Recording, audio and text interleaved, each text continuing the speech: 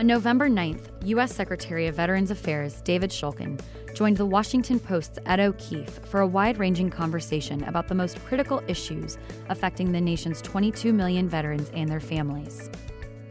The two discussed access to quality health care and efforts to reduce the rate of veteran suicides. How a new law, the Department of Veteran Affairs Accountability and Whistleblower Protection Act, is helping the VA identify and manage problematic employees.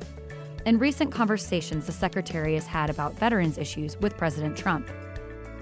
Shulkin also gave his take on the mass shooting at a Texas church, which was carried out by a U.S. veteran, and also addressed recent Washington Post reporting, which questioned his use of taxpayer funds for personal leisure activities. Let's listen. Morning, everyone. How are you? Secretary, welcome to the Washington Post. Thank you. Welcome everyone to the Washington Post. My name is Ed O'Keefe. I'm a congressional reporter with the Washington Post, but in a previous tour of duty here at the Post, actually covered federal agencies, including the VA, and was just thinking last night that among the many things I did on that beat was visit the Jefferson Barracks National Cemetery in St. Louis and saw the work that they do. So familiar with all aspects of the VA from back in the day.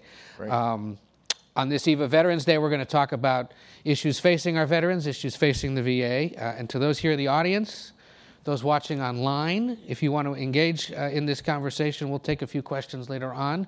Best way to do that is to tweet your questions using the hashtag WPVETS, WPVETS. And we'll get to some of those in a little bit. First off, how many veterans are in the room with us here? Just curious. Oh, good. Fair number. Excellent. Well, yes. Thank you for your service. Thank you for being here. So Secretary Shulkin was born at the Fort Sheridan U.S. Army base in Illinois, where his father was an Army psychiatrist. He graduated from Hampshire College in 1982 and earned his medical degree from what is now Drexel University. His wife, from O'Barry, is a dermatologist, also a medical professional. He is the 9th Secretary of Veterans Affairs, the first non-veteran to hold the position. But I'd argue, just as importantly, you're a healthcare management specialist. That is most of what your department is. You are essentially the largest healthcare system in the country. You've employed how many people right now? A lot. A lot. So many we've lost count, but that's it's one thing that people forget is that it is actually among the top 3, I believe, largest departments in the country, employing hundreds of thousands of people. You still do rounds at VA facilities across the country, right? Yeah, I take care of patients. I've always found that I primarily see myself as a physician. Yeah. And I know I practice many other ways as a healthcare executive, as a cabinet member, but primarily I go back to my roots about why I'm doing what I'm doing, and that's to help people. In this particular case, to help veterans improve their lives. And the way that I stay grounded to that is by every now and then putting on my stethoscope and going and taking care of patients. And it helps me always in doing my job better as an executive to see actually what happens as a result of some of the decisions and policies that we're making. Do the lab systems work? Do the staff have the proper training? Do the patients get the type of information that I want them to get when they come in? So it just helps me do a better job. So where'd you do your most recent rounds? In Manhattan. I practice 2 places.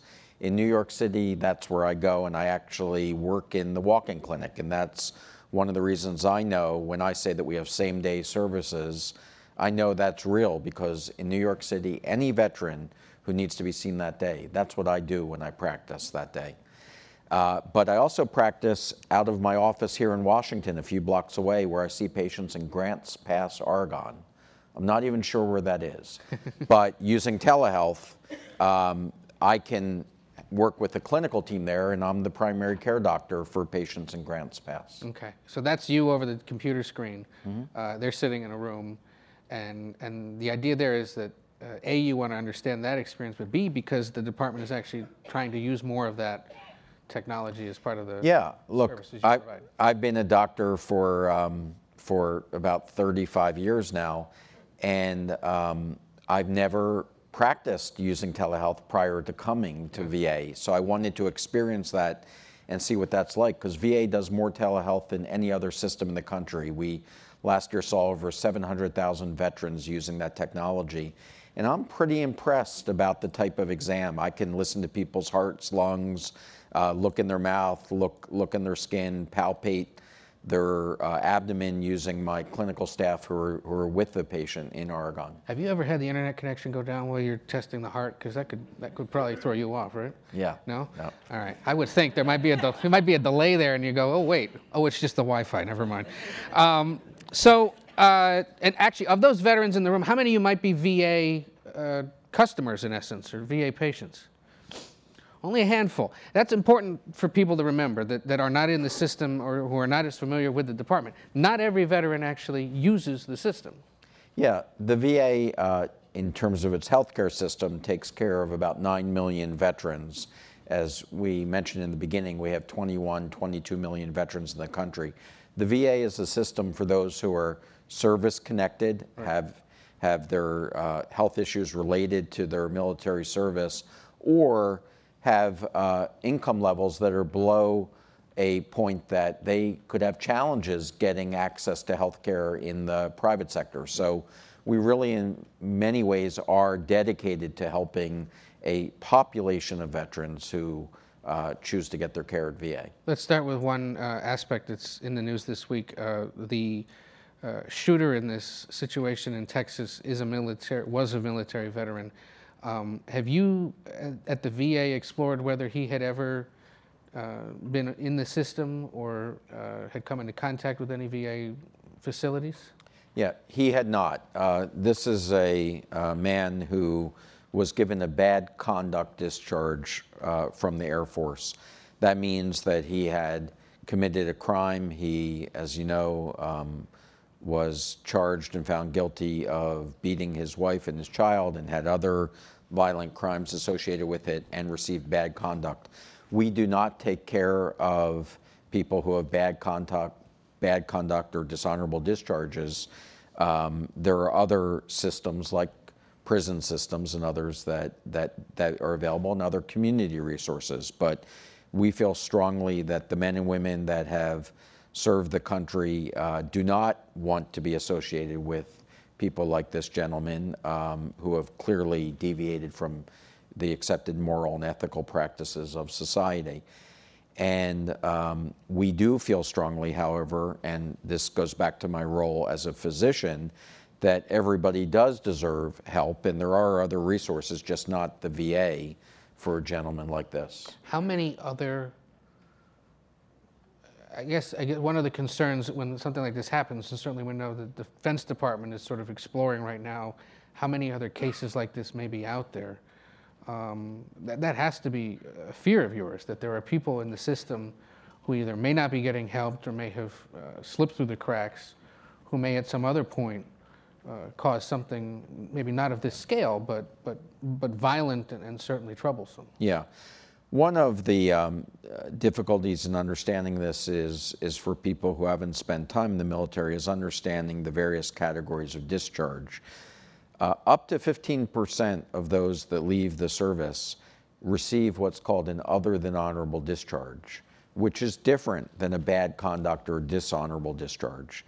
The other than honorable discharge category, a fair amount of people, if there's 250,000 people leaving the military a year, and talk about 15%, that could be 40,000 service members, receive this other than honorable discharge, sometimes for behavioral issues, using inappropriate language, maybe potentially acting out, that can often be a result of something that happened as a result of their service.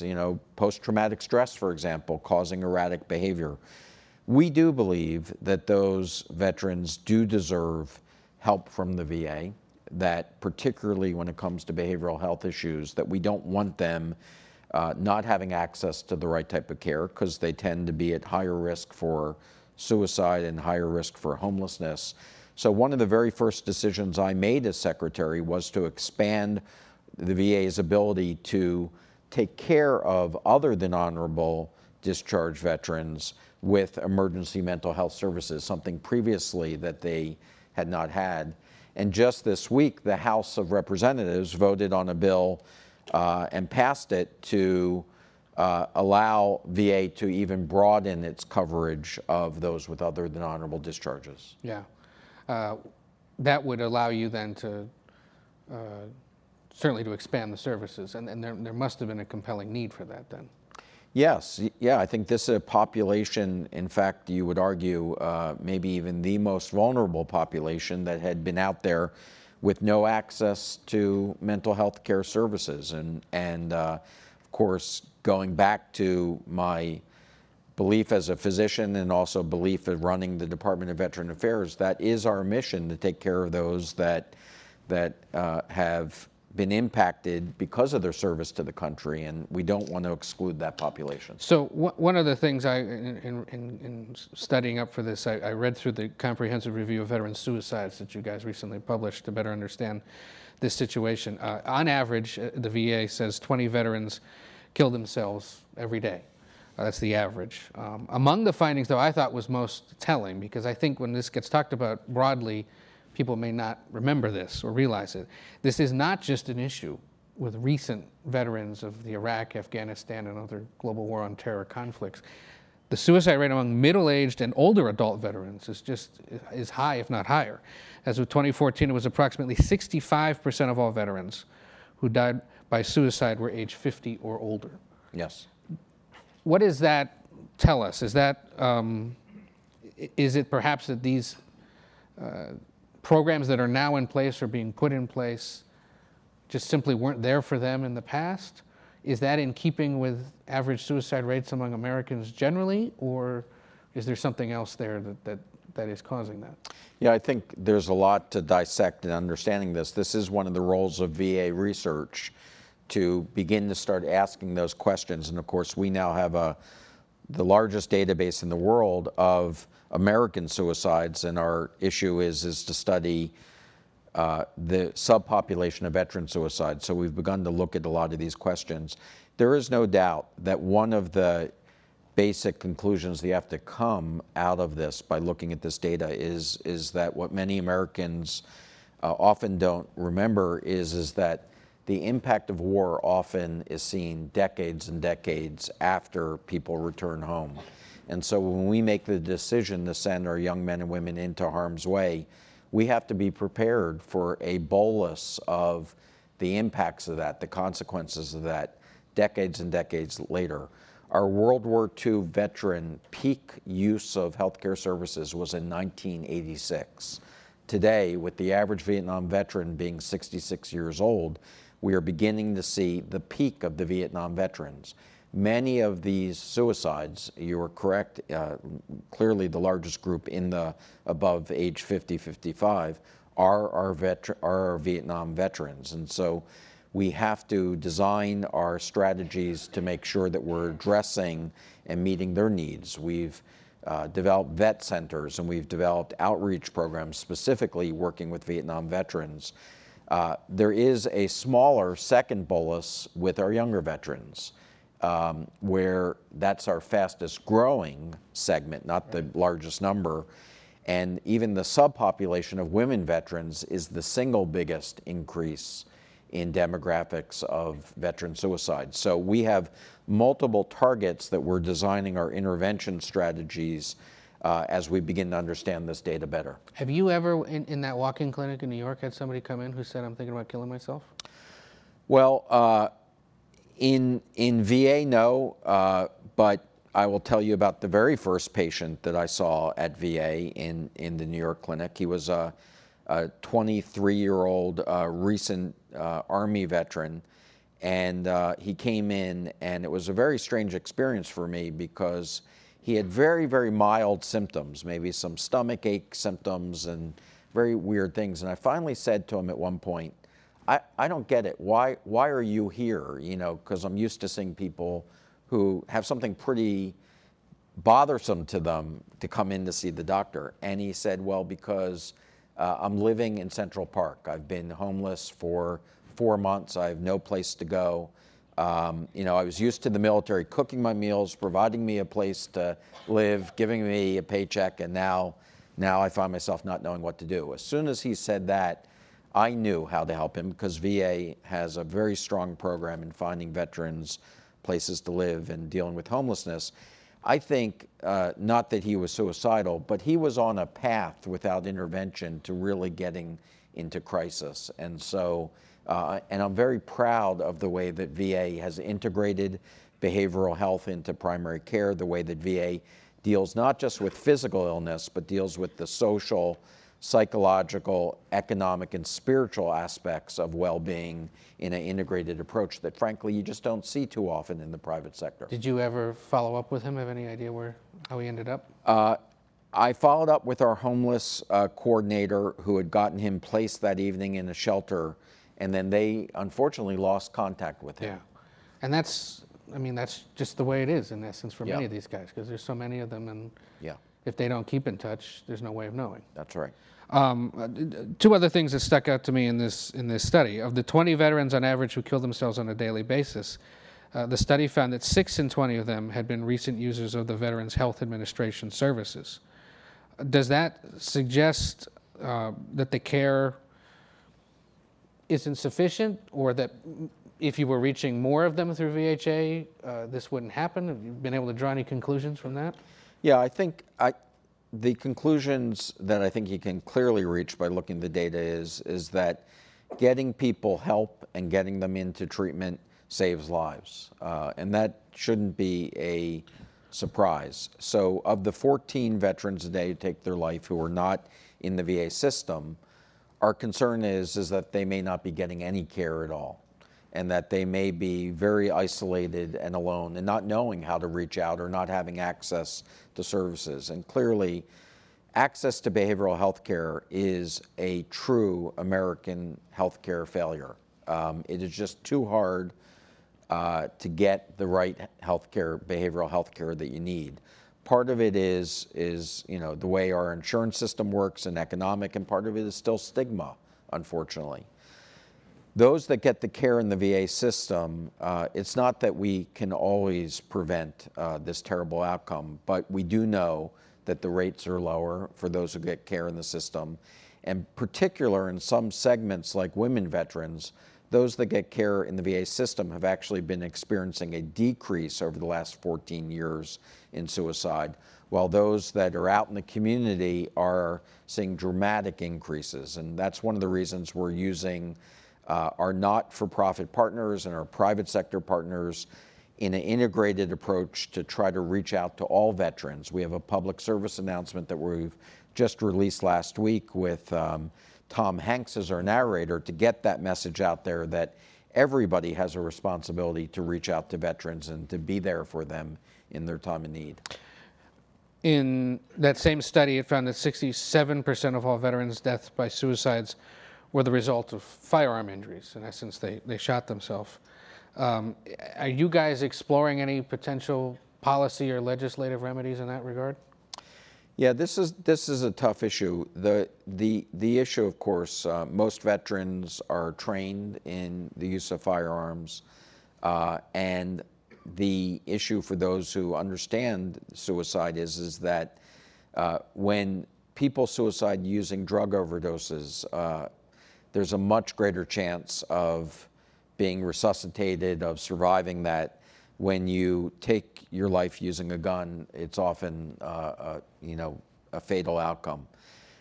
We are very strong advocates and very aggressive on the education about the proper use of gun handling and storage, and taking guns away from homes where there are concerns. We hand out literally hundreds of thousands gun locks a year. Having said that, I don't think that that's enough. My feeling is that one of the real interventions that we're trying to double down on is the issue of the buddy system. In the culture, relying upon somebody that you trust and understands your issues, a fellow veteran, is very, very powerful. And so what we're looking at are ways of using peer support to be able to help address this issue, because one veteran to another can talk about the issue of gun safety and making sure that we do everything we can to limit these types of injuries. When you meet with these vets, when you're providing them care, you talk to them, you get a sense of what they're worried about, what they care about, what they're concerned about? Yeah, I think it's a basic human need, and that is to feel as if that they are valuable, that they're a contributor. You know, veterans tend to want to serve even when they take their uniform off. They vote more, they volunteer more, they're active members of the community. They tend to be overrepresented in Congress in terms of their percent in the population. And when you take away a person's ability to continue to contribute and feel valued and respected, I think that that's often missing in people's lives that come back and just don't know how to relate to a community. They have a sense of belonging when they're in the military, and that transition time can be very challenging to them. And I am surprised at the number of veterans that I meet. Spoke to a bunch last night, actually, who said, you know, how much they miss being part of something, feeling that sense of belonging. So I think that we're really focused on this transition time and helping give veterans the skills that they need to continue to serve and to be those contributors. It's why the GI Bill and the recent GI Forever Bill, I think, is so important, because it provides opportunities to enhance one's skills to contribute. And the VOC rehab program that we have, training people to how to use their disabilities to be abilities and to contribute, are so important. They're engaged in the community. They want to serve. You get a sense they care about things like football players taking a knee and those other issues that come up in society? I think that the great thing about the military and our veterans is that they are our society. So there are no stereotypes of veterans. They come in all shapes, sizes, colors, religions, political views. You know, Americans who serve are Democrats, Republicans, and independents, and agnostics, and you know, every shape. So I never want to say that that veterans feel a certain way on issues. I think you'd find a variety of opinions. But I do believe these are people who feel strongly about their country and about the freedom of expression and speech that they've raised their hands to defend. So they will definitely have opinions on it. But you know, I think that they want to see that when people express their opinions, that they're doing it to keep this country strong and for the ideals that this country was formed around. Yeah. So a few things about the VA itself. Your boss, the president, as a candidate, called the department the most corrupt agency in the United States, and said the way to fix it is, quote, by getting Trump elected president. At one point he said it was, quote, the most incompetently run agency in the United States. You were second in command at the time. I know you've been down this road before. You're now in charge. I recall in the past seeing patient satisfaction surveys that put you guys off the charts. There was pretty overwhelming belief that things were going well. The issues over wait times and people getting access to care obviously manifested itself in more recent years. But have you talked to him about what he thought was so incompetent about the agency? Yeah, we spend a lot of time talking about this. We have a pretty candid relationship, and you know, my belief is that if you don't talk about the problems and you don't put them out there, you're not going to be able to find solutions. You're not going to be able to ask for help in finding solutions. So I think that the president's criticism of VA and expressing the dissatisfaction with the way that it's been running and needing to address problems that have spanned multiple administrations for decades. So I don't believe that he thinks that this is any one particular administration's problem, but he wants to get these issues fixed and he wants to put them on the table. And so I share with him the view that the VA has a lot of problems and the VA has to take those problems seriously if they're going to fix them. And being candid about those problems is my approach as well. It's why I came out and said we have 13 areas of high risk. If we don't fix, the VA will continue to struggle. And so I think the president has recognized the progress that we've made so far, but knows, and I agree with him, we have a long way to go before we can declare that the VA is a system that is truly serving optimally the veterans who deserve our services. So we so rarely, especially at the Post, get a chance to talk to cabinet secretaries these days. Give us a sense then, when you meet with him, what it's like to have a meeting with the president. Is he asking a lot of questions? Is he bringing you stats that he's discovered? Are you presenting them to him? Is he curious, asking a lot of questions, or what?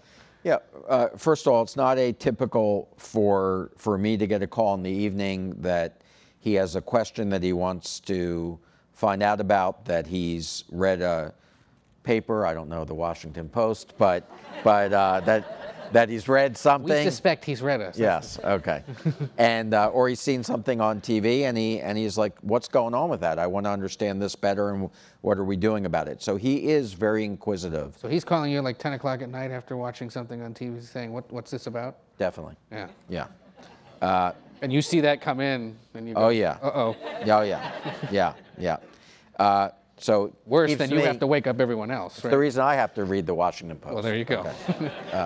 Okay. But no, he's clearly, this is a topic that he's passionate about, that he's paying attention to, that he thinks is important, and so therefore he has a lot of questions, and he has a lot of thoughts and opinions about how to do things. But I do have to say that one of the things that, in terms of his management style, my management style, he makes clear the objectives and what we have to get done. And then he allows me to do the job. And he's clear that if I'm not getting the job done, he's going to let me know and that there will be consequences. But he allows me to go out and to get things done in the way that I believe they need to get done. And I want to get back to part of that in a moment. Now, he has called for accountability at the department. Laws have been passed in recent months, we're going to talk about that in a second as well, that are designed to implement a little more accountability, make it easier for you to go after people within the department. There are some questions, however, about one of the things you did recently that some of my colleagues have struggled to figure out. You took this trip to Europe over the summer that included some meetings in Denmark and the United Kingdom. There was some time built in, however, for some R&R, which raised some questions. Was that an appropriate use of VA resources and time? Yeah. First of all, thank you for asking about that. Look, the Washington Post did a terrible job with that. Poor reporting. I'm going to say that flat out. Didn't do their homework. This was. Thank you. No. Look. I came from the private sector for one reason. And that is to serve and to fix the country, and to have my personal integrity and my family's integrity attacked. It shouldn't be this hard to come to Washington to serve your country and to have to go through this type of stuff. I went for business reasons. Since 1943, 5 countries, the Five Eyes, who fight the wars together, our allies, put on a conference to share practices about how to help veterans. In this case, it was about mental health. We've been doing this since 1943. The last year, Secretary McDonald hosted that in the United States, but every year it rotates. This year it was in London. Okay. For the United States not to participate that as the largest military contributor of these allied forces would be unheard of. The Secretary always goes to this. This was a business meeting, 40 hours of conference time that we presented, that we listened. I got tremendous value from this conference.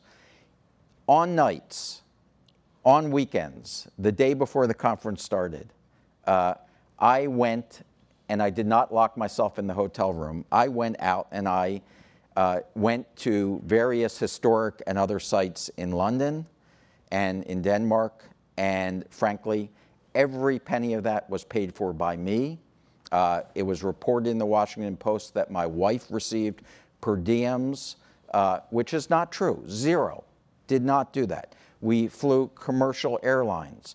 anything that we went to outside, we paid for, not the government. So there was nothing inappropriate about this, and certainly I don't mind. I'm a public figure being asked about this, and of course it's of concern to the American public. But I expect that the facts should be reported accurately, and the allegations about my integrity not be done without at least talking to me about that and finding out the facts. I think that's part of the problem, though, being able to get to you. Because I think questions were asked at the VA, and my colleagues had trouble getting to you or getting the answers to those questions. Well, if there was... And that's not just the VA, that's a lot of sections across the administration where we've been asking questions. And once we get to you, once we get to the person, we discover perhaps that it wasn't as it initially seemed. I accepted your invitation today. I am very accessible. I'm always willing to talk about issues.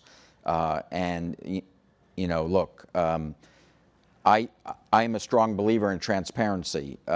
I publish my travel times publicly, the only cabinet member that does that. If you want to see every place I've traveled as secretary, how I travel, never taken a private jet, who I travel with and why I go, I am absolutely willing to talk about that because I think that's a responsibility using taxpayer dollars. So I'm always willing to, you know, talk about these things. I understand. I don't give out my cell phone number, so you need to go through our public affairs office. Well, and I guess on behalf of the folks who've been working on this, and this isn't just to you, this would be to virtually every cabinet department. If you're willing to talk about it, here's hoping that the public affairs staff understands. Well, this is your chance. Ask me any question you want. Well, you know, all right. The Wimbledon tickets. Yes. Did you buy those? Yes, they were privately done, no government money. Okay. So they weren't given to you as a gift by folks at Invictus Games or anything like that? No. Okay. No. We went with friends. Right. There was no business connection to that, and there was no government money, and it was on a Saturday for one match. And last time I heard, too, right? Is that what that? Yeah. It was the women's finals, but you know, last time I checked, there's nothing illegal about going to enjoy a sporting event. Sure. No, absolutely. Thank you for clearing that up. And the IG investigation continues. You'll participate in that as needed. Absolutely. Okay. And you said, just to clarify, you never take private jets. There aren't any at the disposal of the VA anyway, unless there were an emergency of some kind. Well, I think that like any cabinet member, if you need to get somewhere, you can make requests. We've certainly could request certain travel if that was necessary, and past secretaries have not only traveled with their wives before, but have taken military planes and private jets as it's required. VA has facilities all over the country. Some of them aren't accessible by commercial airfare. I have not chosen to do that. The only military planes I've traveled on are when I am a guest of the president, vice president, or first lady. You mentioned the struggles of people coming to Washington to do this. You must know of other people who have said, no, I don't want to get involved in this because of the potential scrutiny. Well, you know, people, I've gone through my contact list. They stop answering my calls now. You know, to take jobs at the VA? Yeah. Well, yeah. And that's why I'm saying I think that it shouldn't be this hard to have to want to come and serve. A lot of people want to, but when they begin to understand what they are put through and their families are put through, I think that people have questions. Now, listen, I believe it is an honor and a privilege to be able to come in to serve the country, and I want more people to want to do that. But I also want to see the culture of Washington change, so it shouldn't be as difficult, because we need the help from leaders in this country, and we need private sector people to come and to change government. And so I always encourage people to take that step and to consider doing that. And I would tell them it's absolutely worth doing, but you have to be prepared and you have to have a very thick skin in order to do this. You did what you did at the VA, you do what you do at the VA, but you look at some of your colleagues in the cabinet and the way they have traveled or used resources. I mean, you're a former private citizen, you're a public official now, you know the importance of this. That must bring you some pause to see others across the government perhaps not being as diligent as you are? No, I'm not going to sit here and criticize other people because, quite frankly, I don't know the facts. And I know the way that I was treated by the Washington Post. And I know that other people we may not have the full story. So I'm not going to weigh in on this one way or the other because it's not my job to find out the facts. But one of the things that I've learned is not to rush to judgment without really fully understanding the facts. I do know my fellow cabinet members, and I know that they are there to do good. And you know, if anything, I'm going to give them a benefit of the doubt until the facts come out. But I think that we do have appropriate mechanisms to get those facts out and to make the right judgments. All right. Well, would you commit to sit down with the reporters who did that initial story and go through it again? No, I have no interest in talking to those reporters because, quite frankly, they've already shown me that they had the opportunity to get that story right and to correct it. I know that I've gone on the record multiple times and I've said where they have failed, and I've not seen a correction of that. But that's okay. I mean, you know, my job and their jobs are different. But I appreciate the opportunity of you asking these questions and of me being able to clarify them. Well, and I appreciate you answered them. Now, getting back to the accountability aspect of this, you now have a new law in place that essentially allows you to discipline or fire employees. It's called the Veterans Affairs Accountability and Whistleblower Protection Act, which also shortens what can sometimes be the years-long appeals process, and employees can't be paid while they appeal disciplinary or firing decisions. This, again, all in the wake of the issues that happened in Phoenix and at other VA facilities across the country. It's been a few months. How's it working so far? I think that this is a piece of legislation that was necessary. And I surfaced the case of a psychiatrist who was watching pornography in the presence of a veteran during his clinical care. And the fact that I wasn't able to move them out of their job really said to me, this has gone on too far. We need a change in the law. We need the ability to move people out when they have clearly deviated from professional standards and ethical standards. And so now we have a law that allows us to have due process for employees, because I believe strongly that our employees need due process and need to be in a just environment, but also allows us, when the facts do support it, to move them out. We have, during this year, moved about 1,000 VA employees. Either they've been fired, they've been demoted, or they've been suspended for these types of issues. We publish that again every week, the only agency that does that, so that we can be held accountable for our own actions. Here in Washington, D.C., I did have to remove a director of our facility, of our VA here, because of management issues. I removed them under the old accountability authorities. The judge brought them right back. Once the accountability law went into place, I fired him again, so twice. And now we have management in place that I have confidence in that's fixing the problems at the Washington, D.C. VA. So these are authorities that I think help us do our job better and begin to change the VA to be the type of organization that we all believe it should be. Does every one of these issues cross your desk? All of the ones that have to be disciplined or fired this way? No. So the only ones that would come to your level are like hospital managers? No, very rarely do these come to my level. I am trying to stop VA being run out of Washington, D.C. VA needs to be run out in the field where the care is, and we need to give those who are responsible for running facilities both the authority and the accountability to get their jobs done right. And so this should be less about control out of Washington. We get involved only when it's at the very highest levels or when we're concerned about some of the decisions being made in the field. And so you've removed people from management. You removed that one guy for doing inappropriate things in front of a patient. What other kinds of things have led to people's termination since the law came into effect?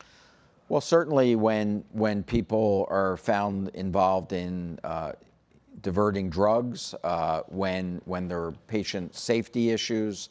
I think what we're trying to adhere to are the standards that the private sector uses, and just trying to bring modern management techniques into government and allowing us the authority to be able to make those decisions. We don't want the VA to be an environment where people are fearful about their jobs. The vast majority of our employees are dedicated, terrific professionals, and we want to support them in their roles. But if you work in the VA and you see somebody who's working alongside you who's not working and not doing their job and not respecting veterans, you don't want them working alongside you. So our employees have been very supportive of the accountability actions that we're taking, but they want to see that we're doing it in a fair way, and I hope we are doing this in a fair way. You mentioned using newer technologies. In fact, one of the questions we got was sort of along those lines. A guy named Joe on Twitter has asked, how is the VA using contemporary media to communicate to the younger veteran generation? In fact, many of the people who are even seeing this are probably watching it either on their phone or right now at their computer over the live stream. How are you reaching veterans? Tell people how they can interact with the department if they need to, over social media or over the internet. Yeah, well, lots of ways, but this is a VA that is transforming and modernizing. That's our goal, to do that. The veterans and young veterans coming out now do want their services in different ways. They don't want to travel to hospitals and sit in waiting rooms. So we have just announced a program called Anywhere to Anywhere, where you can get your VA healthcare on your iPhone, at home, on your computer, you know, the way that I think almost all of consumer goods and products are transforming themselves to be more accessible. And so if you go to our websites, vets.gov, you can see how you can begin to now start scheduling appointments online, how you can get telehealth services, and you're just going to see VA double down on those strategies and invest more and more in it. So vets.gov, and there's a few different Twitter accounts as well. I know Depart Vet Affairs, I think, is one. There's a few others. And Absolutely. The hashtag on the Tom Hanks PSA is Hashtag Be There. Be There. So if people search for that, you'll be able to find the campaign. Absolutely. And watch it. Now, just real quick before we go, the choice program. Yes. This is the aspect now that allows people to go outside the system. There's been another $2.1 billion set aside to help pay for this, because it clearly was either more expensive than initially budgeted for or more popular than initially thought. How willing is the administration to go and allowing veterans to see private doctors outside the VA? The Choice Program, which was passed by Congress a little more than 3 years ago, lasted exactly to almost the day that Congress authorized its money, to August 7, 2017. The $2.1 billion was not because it was more expensive than it should have been. It needed to be renewed. Right. And we need Congress to act before the December recess to make sure that choice is a permanent part of the way that we operate the Department of Veteran Affairs. So our belief is that we want to give veterans more choice about how and where they get their services. We believe that what we need to create is a strong VA that focuses on issues that are important to those who have received injury or disabilities during their time of military service, but that we do it in a way that strengthens what the VA does best, but works with the private sector in what they do best. So this would be an integrated system of care between a strong VA and the best private sector partners. Choice allows us the ability to get the veteran and to allow the veteran to choose where and when they should be using the VA and where and when they could be using the private sector to get the best overall outcomes. But never to the point, at least during this administration, where it would be privatized. No, that's off the table. Right. Privatizing the VA, quite frankly, would be a huge mistake for veterans and for the country and for our national security. The day that somebody who raises their hand has to worry about when they come back, are they going to have somebody there to help them with issues, is a day that, frankly, our system of a voluntary draft and of having the ability to recruit and retain the very best is going to come into question. Should veterans health care or thinking about what it's going to take care of people who end up serving in combat be part of war planning? Absolutely. Is it right now? It is increasingly beginning to move towards that direction, but there are those who believe, and I'm on that side, that when you commit troops to combat, you better commit towards that entire life cycle planning, because it's a commitment that you're making to those men and women. And increasingly, we are breaking down the barriers between the Department of Defense and the Department of Veteran Affairs. I have to give credit to Secretary Mattis for this. The culture is changing where we are looking at problem solving together. We're looking at sharing facilities together. We're sharing now, moving towards an electronic medical record that will be together from the time of enlistment through end-of-life care. We are looking at purchasing closer together and transition planning closer together. In fact, our suicide prevention office is now run at VA by the person that used to run the Department of Veteran Affairs Suicide Prevention Office. So all over you're seeing these walls come down and these organizations working closer together towards that goal. But you're saying that someday, when a president is sitting there trying to make a decision, you'd like to know that the VA was either consulted or is even in the room saying, if you do this, this is what it could look like for you 10, 20 years down the line, budgetary-wise, personnel-wise. Yeah, I never want to be in that chain where VA is making the decision to commit troops to combat. Sure. But certainly, the more upfront we can be, and the more that policymakers, Congress, and the presidents in the future understand that their decisions have impact on VA, and we need to appropriately plan for it. Yes, I am in favor of that. Is Secretary Mattis a VA customer? He actually is. And what about General Kelly and Mr. McMaster? Do you know? You know, I don't go into all their personal. No. But they've never come to you with complaints saying or compliments on your facilities? Secretary Mattis just happened to share with me that he had the choice, as many do who are career and they retire career-wise, between TRICARE and the VA, and he chose to go the VA route. But I haven't talked to others about their choices. Secretary Shulkin, it's a pleasure for you to be here. We say here, democracy dies in darkness. You shed a little light on it today. We appreciate that. Thank you. Happy Veterans Day. Good luck to you. Thank you. Happy Veterans Day. Thank you very much. Thanks for listening. To hear more interviews from this series and other Washington Post Live programs, visit us at WashingtonPostLive.com.